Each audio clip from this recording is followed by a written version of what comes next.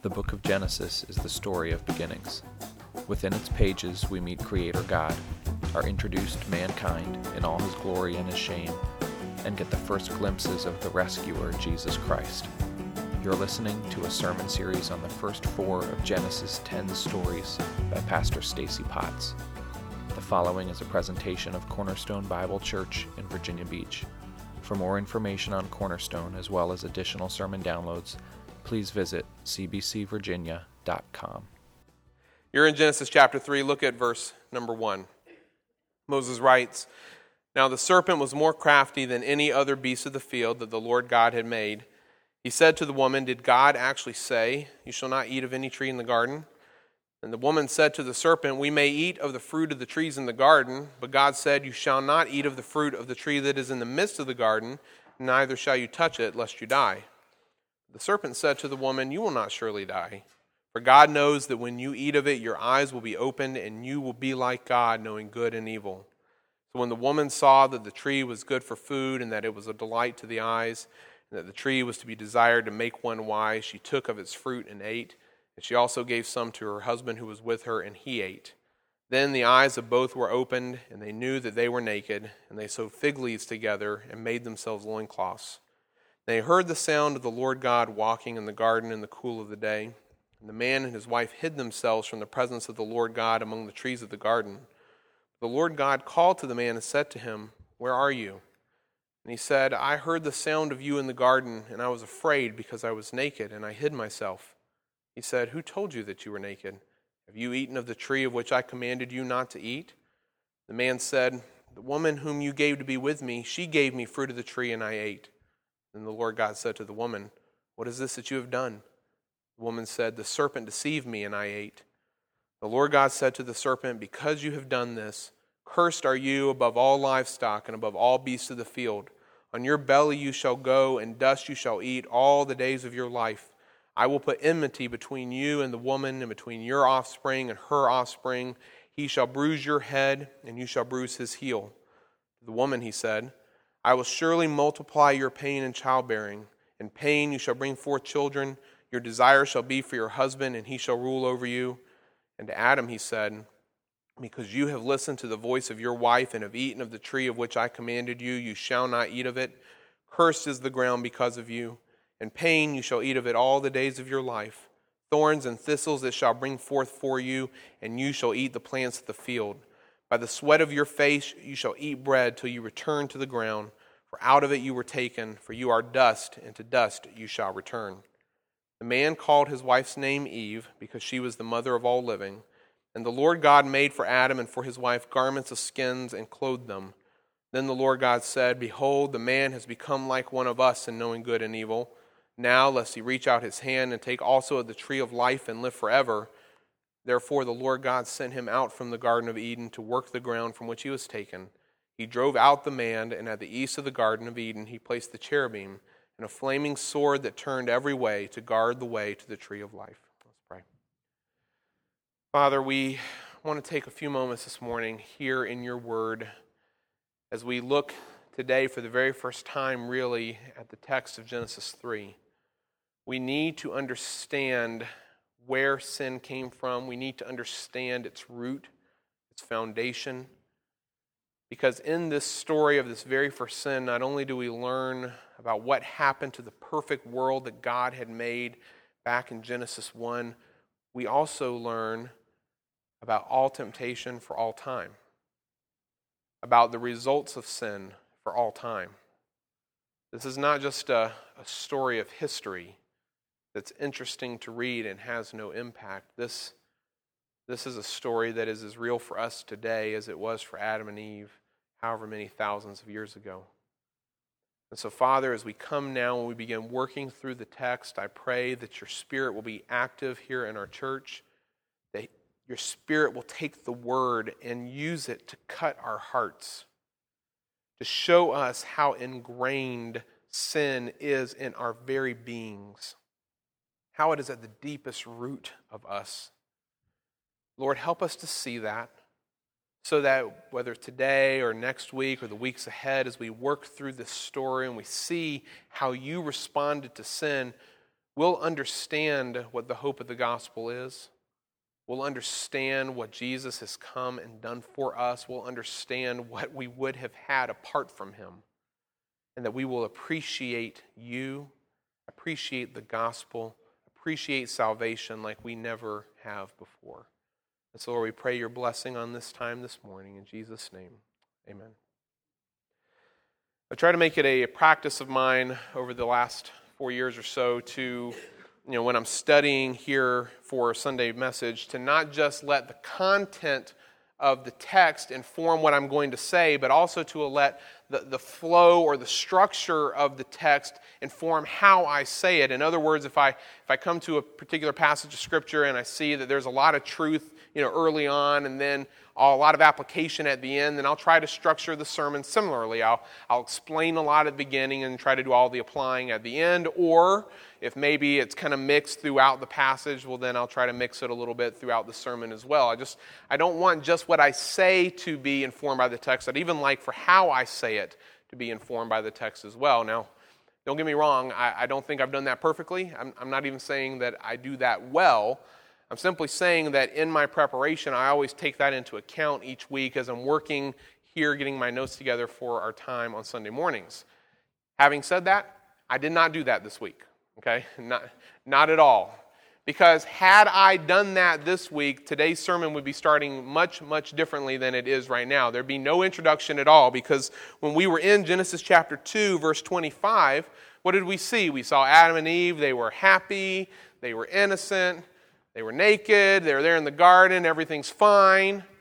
And then all of a sudden you turn to chapter 3, verse 1, and boom, we're at the story of the fall. There's no in-between, okay? And I don't know about you, but I would have really enjoyed a chapter or two perhaps where Moses was explaining to us, what was life like in the garden before the fall? Can you imagine reading about that? What was it like to live in a world where there was no sin? What was it like to live in a world where there was no pain, no death, where you had a perfect personal communion with God, which I assume is what Adam and Eve have, just based on what we see in Genesis 3, that God comes down and walks with them? Can you even imagine such a world? It would have been great if Moses had given us a few chapters on what that was like. Or at the very least, he could have given us just a bridge, between chapter 2 and 3, something like, so Adam and Eve lived for many days, hours, months, years, whatever, in God's presence, enjoying the fellowship of God and the beauty of God's creation, and then one day, chapter 3, something just to tie the two together, but you don't get that at all. He just goes straight from chapter 2, the end of day 6 there, and he jumps automatically into this story of the fall here in Genesis 3. Well, as we start working through this section here about the story of the rebellion, keep that word in mind, the rebellion of Adam and Eve against God, I was trying to think, given our limited time here at the end, what could I do today that would be helpful to prepare us to really understand what we're about to get into starting next week? Can I provide any kind of bridge? Is there anything I could do just on a sermon basis to help us move from what we saw in chapter 2 to chapter 3? And as I thought about this was like Monday or Tuesday, as I thought about this, I began thinking about a comment I made to you last week. I was talking about temptation last week, and I said that I would like to, but I wasn't promising, that I would like to try to develop a theology of temptation from here in Genesis chapter 3 as we work through it. And the more I thought about that idea, and I thought about, what I wanted to do today, I thought, well, wait a minute, that's the bridge. That's the thing we can do this morning. It doesn't take a whole lot of time to just simply look at Genesis 3 and try to understand temptation, not from just the perspective of Adam and Eve, but from a larger perspective. What's the general motif of temptation that we see here in the story that's going to permeate the rest of the scriptures and is going to be applicable to all of us? And so what I want to do this morning is just to go through these first 6 verses and put together this theology of temptation, because I think doing so will give us a better understanding of the next section that we're about to jump into than if we were to jump into it without having done this. Now, just to clarify one thing before I begin. Please understand, my purpose this morning is to not go into the details of the story that we're seeing in Genesis 3. We're going to use the elements of the story as our main points, our main concepts, but we're not going to flesh those out and develop them today. We're going to be doing that over the next several weeks here in Genesis 3, okay? Do you understand what I'm doing? My goal is simply to prepare us for that, help us to do it well. That's what I want to do. Let's start then by understanding something about the nature of the tempter, because we can't separate the tempter from the temptation. In Genesis 3, they're one and the same. They're together in the story, and they're together in our life as well. And as I look through these first 6 verses, 2 clear truths jump out at me about who the tempter is here in Genesis 3. Number 1, you notice that the tempter appears in an unexpected way. He appears in an unexpected way. And you start there in verse 1, which again is a very abrupt beginning. He says, "Now the serpent was more crafty than any other beast of the field that the Lord God had made. He said to the woman, did God actually say, 'You shall not eat of any tree in the garden'?" And I pointed out to you last time that the only description that Moses gives of this serpent here is that he is a beast of the field. That means he's a real serpent. This is not a figment of Eve's imagination. This is not a myth. He's not just making up a story so that you will follow along with him. He sees a real serpent here in Genesis chapter 3. And the word serpent, just in case you're interested, doesn't necessarily mean snake. We normally use that, which is fine, and I'll probably say it as well a lot over the course of the next few weeks, so just bear with me. But it's just some kind of a serpent. It could be a lizard, it could be a dinosaur, whatever. It doesn't matter what it is. Moses' point is it's real. It's not fake. This is a real serpent here that he wants you to understand, which of course is interesting, right? Why didn't Satan simply appear as himself? Why didn't he just show up in the garden as who he was and said, "Oh, hi, I'm Satan. Would you like to eat of the tree? I got a deal for you here." He doesn't do this way. And it's also interesting to me that you don't know if Eve is surprised by this. There's no indication in the text if she's really surprised by what she sees here. It's just a matter of, oh, hey, there's a serpent. He's talking to me. Oh, boy. Let's just continue on in the conversation. No, Satan here does not appear as himself. He uses means and intermediaries that are something other than what they first appear. In this story, particularly here at the beginning, the serpent doesn't come across even as being evil. He comes across as being really ignorant. Did God actually say, "You shall not eat of any tree of the garden"? Is that what I heard? Did I misunderstand, what I'm hearing is the general rumor here in the garden? Is that what God said? His question's not necessarily bad. But of course, by getting Eve into this conversation, eventually leads her to her own death. Both his approach and his appearance here are unexpected and ultimately deceive Eve. Folks, can I point out that Satan works the same way for us today? When he approaches us, he's not going to make it obvious that it's him. He doesn't show up on the scene and be like, "Oh, look, I'm here for your destruction. Would you like to?" That's just not how it works. Not at all. As we saw last week in John 8, Jesus calls Satan the father of lies because that is who he is. He is a liar. He has been a liar since the beginning. Everything about him is a lie. And so when he presents himself to us, guess what? It's always in a deceptive kind of way. Everything about him is a lie, and we should be aware of that, knowing that he'll approach us in some kind of unexpected way. Number 2, the tempter is smarter than his prey. Moses says that the serpent was more crafty than any other beast of the field. In English, that word crafty carries kind of a negative connotation. If I described, you or someone you loved as a crafty person, would you be particularly thrilled about that? I'm guessing not. But in Hebrew, that's not the case at all. In Hebrew, the word just simply means wise, shrewd, cautious about dangers that might lay ahead. In fact, one of the reasons that we're told that Proverbs was written was to give prudence to the simple. That's the same word. To make the simple person wise, cautious, shrewd, aware of what's in front of them, aware of dangers that lay ahead. What Moses is doing here for us in the text is he is highlighting the wisdom and shrewdness of the serpent. But note this, he's not doing that in a vacuum.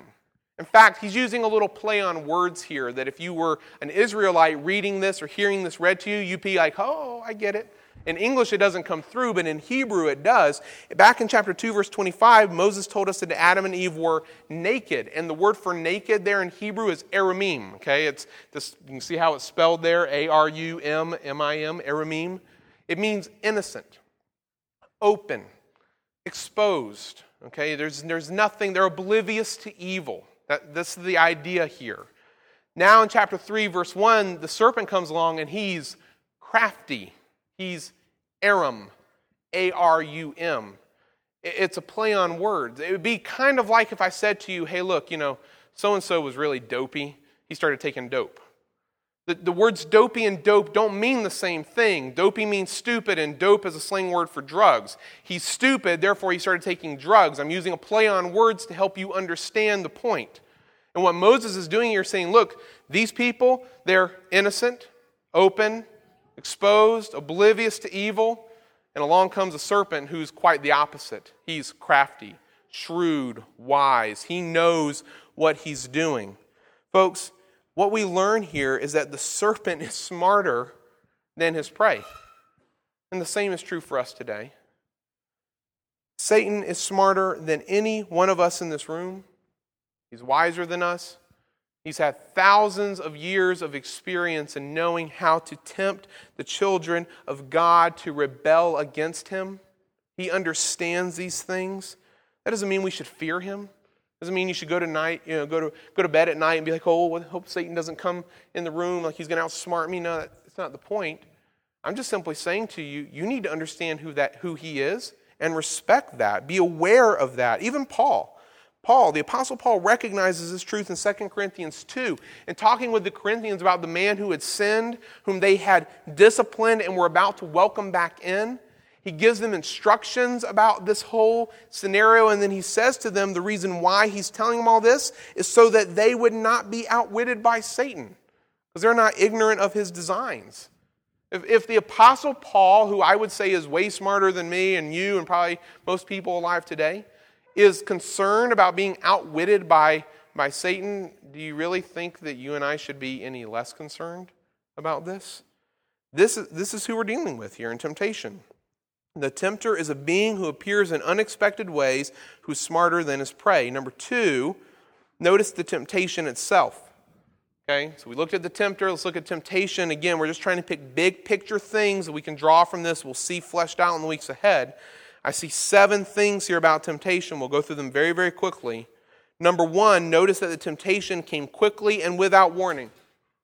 It just happened. Nothing in the story to indicate that there was any way that they could prepare themselves for this. Nothing in the story to tell them that they had some clue it was on the horizon. It just happens. Boom!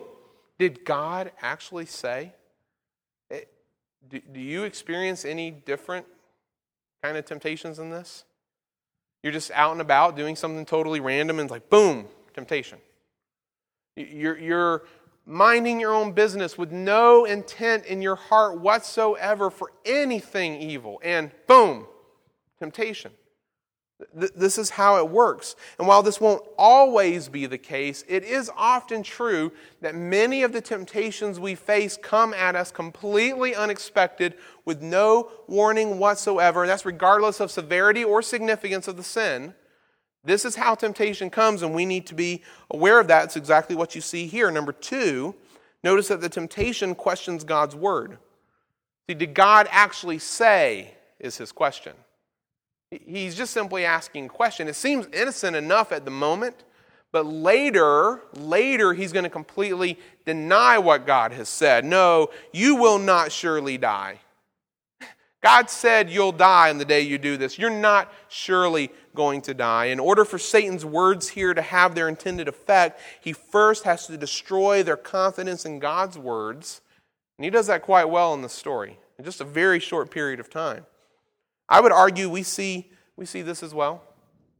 It's easy for us to talk about, I want to be joyful. I'm going to memorize all of these verses about joy. I want to study these verses. I want to be a joyful person. And then when the moment of adversity comes into your life, what do you get? Discouraged. As if God's words had no meaning or significance whatsoever. It's easy to talk to our kids about truth, right?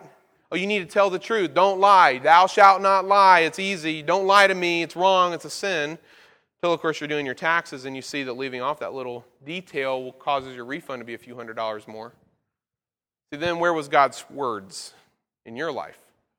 Where was his truth then for you? Satan, he doesn't work any differently now than he did then. You see it, it's the same exact thing. The temptation is rooted in a fundamental questioning of God's words, but it gets worse. Number 3, the temptation accuses God's will. You won't surely die because God knows that he's holding out on you. Oh yeah, if you do this, then you're going to be like God. There's something good around the corner if you simply do what I'm telling you to do. See, Satan is questioning God's goodness and integrity with these words. He's questioning whether or not God really has their best intention at heart. He's questioning his will for them. And we see the same thing, do we not? Oh, you know what? Does God really have your best interest at heart? Does he really want you to be happy? Because if he really has your best interest at heart, well, then he would want you to do. If he really wants you to be happy, then you should. It's a lie. If Satan can convince us that God does not have our best interest at heart, that he does not really care about us and who we are and what we need in life, then he's nearly won the battle. Number 4, the temptation mixes truth with lie. And I pointed this one out last time, just as an example last week as we were going through the overview. He tells them here that if they eat the fruit, they'll be like God and their eyes will be open to know both good and evil. And that's true. Partially. It's partially true. If they eat the fruit, their eyes will be opened. If they eat the fruit, they will know good and evil. All of that is true. But there's also a lie mixed in there. If they eat the fruit, they'll be like God. Have you ever stopped and thought about that?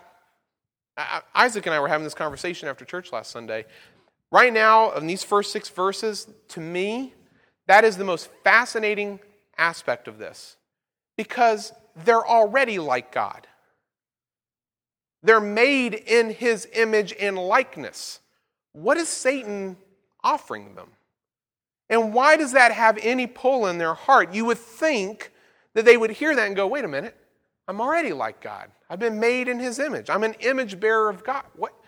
How is eating this fruit going to do more? But they don't think that way. Apparently, they see this offer of being more like God, and they think, maybe there's another horizon I haven't crossed yet. Maybe there's something else I can possibly experience. And so they jump right in. The problem, though, with that is it's a lie. All of these things you see in these first 6 verses, they're mixtures of lies and truth, which, of course, is the essence of temptation, is it not? Okay, so here, if you just drink that one more drink, one more, that'll be enough. Nope, it won't. You just slept with one more person, one more, then you'd be satisfied. You won't. It never works like that. Maybe in the short term you experience an element of what's offered, but in the long term you don't get anything. Temptation is filled with these kinds of half-truths that are intended to trick us and lead us to disobey the clear commands of Scripture. That's an element of temptation you're going to see for the rest of the time in the Scriptures and in your own life today. Number 5, temptation appeals to the appetite. And I use the word appetite here purposely because I'm not referring to their stomach. Now later in Genesis 3, verses 5, 6, right around there, Eve's going to look at the fruit and she's going to say, oh, that looks good for food. It's pleasant to the eyes. It's pretty. I want it. It begins to appeal to those appetites, but that's not the primary appetite that Satan is appealing to in Genesis chapter 3. If you look at the text, you'll see the appetite I'm referring to is the appetite of selfishness, of self-worship. Because everything the serpent says is focusing attention on who? On Adam and Eve. So here's what this will do for you, Satan says. Here is what you will get from this. He's drawing their attention inward onto themselves and away from God. And in so doing, he is stirring up an appetite for self-worship, for self-focus, and then he's willing to feed that appetite. I know you see the corollary of this today. This is exactly what James talks about in James chapter 1. He says, but each person is tempted when he is lured and enticed by his own desire. His own. Underline the word own. It's his own desire that's doing this. And then, of course, when the desire is conceived, he gives birth to sin. Sin, when it's fully grown, it brings forth death. See, the temptation isn't based on the thing itself. And I'll address this in a little more detail in just a second. It's not based on the thing itself. It's rooted in a heart of selfishness, a heart that wants the focus to be completely on self. It's an appeal to that particular appetite. Number 6, couldn't deliver what it promised. Couldn't. Adam and Eve didn't get what they expected, and neither do we. Ever. Ever. If I have one more drink, no, doesn't satisfy it. If I do it, no, it doesn't satisfy it. Temptation never delivers what it promises, and that's because the one who's offering it is a liar. Okay, he already told you this is how he is. He appears in unexpected ways. He uses unexpected means. He presents himself as a lie. Is it any wonder then that what he promises us is a lie as well? You can't trust him. Number 7, then finally, the temptation cannot be blamed on either environment or influence. Neither one is at fault. In other words, the power behind the temptation is not in external features, nor is it in influence. They didn't sin because, Eve is walking by the tree and all of a sudden it sticks out a branch with a piece of fruit on the end into her mouth and hits her mouth up and makes her take a bite. This is not what occurs here. Nor do they sin because they grew up in a less than ideal home situation. They're living in perfection with nothing external to them that is in any way a problem. There's nothing here. Nothing about their environment, nothing about the influences around them have led them to this point. They had lived in God's perfect world for some length of time, surrounded by God's super abundant provision. The power of temptation was not in either of those things. So, right, here's the million-dollar question. What was the power of temptation in then? Why is it that after all of this, they still sin? Well, it leads us ultimately to what I think is really at the heart of temptation, the power behind it. It's this: that temptation is always a choice about who will be Lord in our lives. Ultimately, temptation is a question of sovereignty. Are you going to worship the one true God? Are you going to be an idolater and worship yourself? See, that's what it's about. It's hard for us to think of ourselves as idolaters, isn't it? It's hard for me anyway. But every time I choose to sin, every time I choose to disobey what God has told me to do and do my own thing, whether it's small or big, whether it's important or not, quote unquote, in my mind, what I'm saying is, I am my own Lord. I am my own God. You can take a walk. We hate to think of it that way because we don't ever want to picture ourselves as being so brazenly disobedient to God. But is there any other way to explain it? I can't think of one. Every temptation is ultimately a question of sovereignty, a question of who will be Lord in our lives. For Adam and Eve here in Genesis 3, Satan's going to raise the issue of who will be sovereign over them. Will it be God and what He said? Or will it be themselves and what they want to do? And in the end, of course, we all know they choose to make themselves Lord, to try to become like God in some way that I don't even really understand in their own hearts and minds. And in so doing, they bring about their own death and the death of the whole world around them. When it came time to choose who would be sovereign, they chose themselves, and death entered the world as a result. Folks, the question is exactly the same for us. We need to see every single temptation we face as being a question of sovereignty, of who will be Lord in our life, because the facts of the matter are, Neither the tempter nor temptation has changed at all in all these thousands of years. So the tempter is still a person who appears in unexpected ways and is way smarter than any of us. And the temptations he gives us still come quickly without warning. They still question God's word, accuse his will. They mix truth with lies, and they appeal to our appetites. Never deliver what they promise, and we can never blame them on the things around us. No, the problem is always inside of us. The problem is that we want to be Lord of our own lives. Fact of the matter is, though, what? Jesus came to be Lord of our lives, did he not? Thus, Paul in Colossians 2 can make a comment to the effect of, all right, as you have therefore received Christ Jesus as Lord, so walk in him. Okay, you didn't just receive him as Savior, to make a very clear, non-questionable distinction for you all this morning. You received him as Lord. Now live your life that way. Walk in that. Live your life underneath his lordship, because it really is what it's all about. It's great for us to think of Jesus as being just our Savior. I'm glad that he is, don't get me wrong. He didn't just come to be that.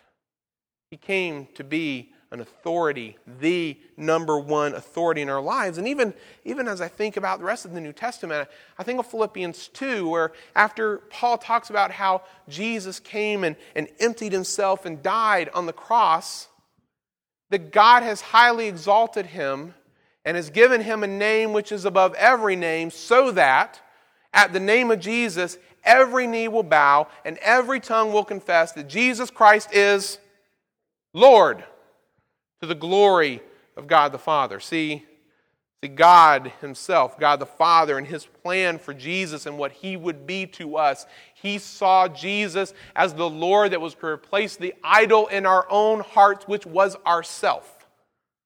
You were your own idol, and accepting Christ, you're throwing that idol away, and you're replacing it with none other than the Lord Jesus Christ. What I want you to see today, and again, this has been very brief, I hope you'll forgive me, but what I wanted you to see today is that when we begin to work through this passage here in Genesis 3, the sin of Adam and Eve isn't just a mistake. As I said last week, it's not just like an oops, my bad kind of thing. We're going to see that their sin here in Genesis 3 is nothing short of a complete and total rebellion against the sovereignty of God in this world. That's what it is. A complete, total rebellion against the sovereign King of the universe. And if we see it in any other light whatsoever, then we are only going to trivialize what we're about to study and what's in our own hearts and lives. Let's pray. Lord Jesus, we have just taken a very few brief minutes this morning to understand what temptation is here in Genesis 3. And we see it now very clearly, and we're going to keep coming back to this, Lord, in the weeks ahead. We see very clearly that the temptation that Adam and Eve faced is not simply one of eating fruit versus not eating fruit. The fruit doesn't matter. The question that was in front of them was, who would be Lord? You or them? And like every single person in this room, Father, they chose themselves. And so here we are as a group of people assembled together in this room, and every single one of us can relate because we have thoroughly, completely rebelled against you. Every day, every time we sin, we see more and more rebellion. It's not just a practical battle, it's a worship battle. It's a spiritual battle about who will be the Lord of our lives. Will it be you or will it be us? So, Father, first of all, I pray that you will make that super clear in our hearts. Help us to see that and understand that what we're really going to see in these next few weeks is that Adam and Eve became idolaters. They loved themselves and they rebelled against you as a result. Help us to see that about our own lives. But Lord, we don't want to just see the ugliness of what temptation is and the ugliness of our own hearts. We live with that every day. Help us to see the beauty of the grace and love and mercy of Jesus Christ that is really on display even here in Genesis 3. As we watch you in your kindness and love for them provide, to give promises, all these wonderful things. Help us to understand, Lord, that when you came and died on the cross and we placed our faith in you, it wasn't simply so that we wouldn't go to hell. That's a benefit and we're thrilled about it. But it's so that you can become the Lord of our life that you were originally meant to be. We want to go back to Genesis 1 and 2. We're tired of Genesis 3. We want to go back and live our lives in a manner that is worthy of you. And so, Lord, I ask your blessing, not just on this message today, but on next week and the week after that. That as we come and we deal with each of these components in detail, that we will be able to see ourselves clearly, but to see you clearer still. And so, Father, we love you, and we thank you so much for your word, which cuts to the very core of our being, shows us who we are. And we ask that we will be filled with the joy of Jesus Christ, both today and for the weeks ahead. For it's in his name we pray. Amen.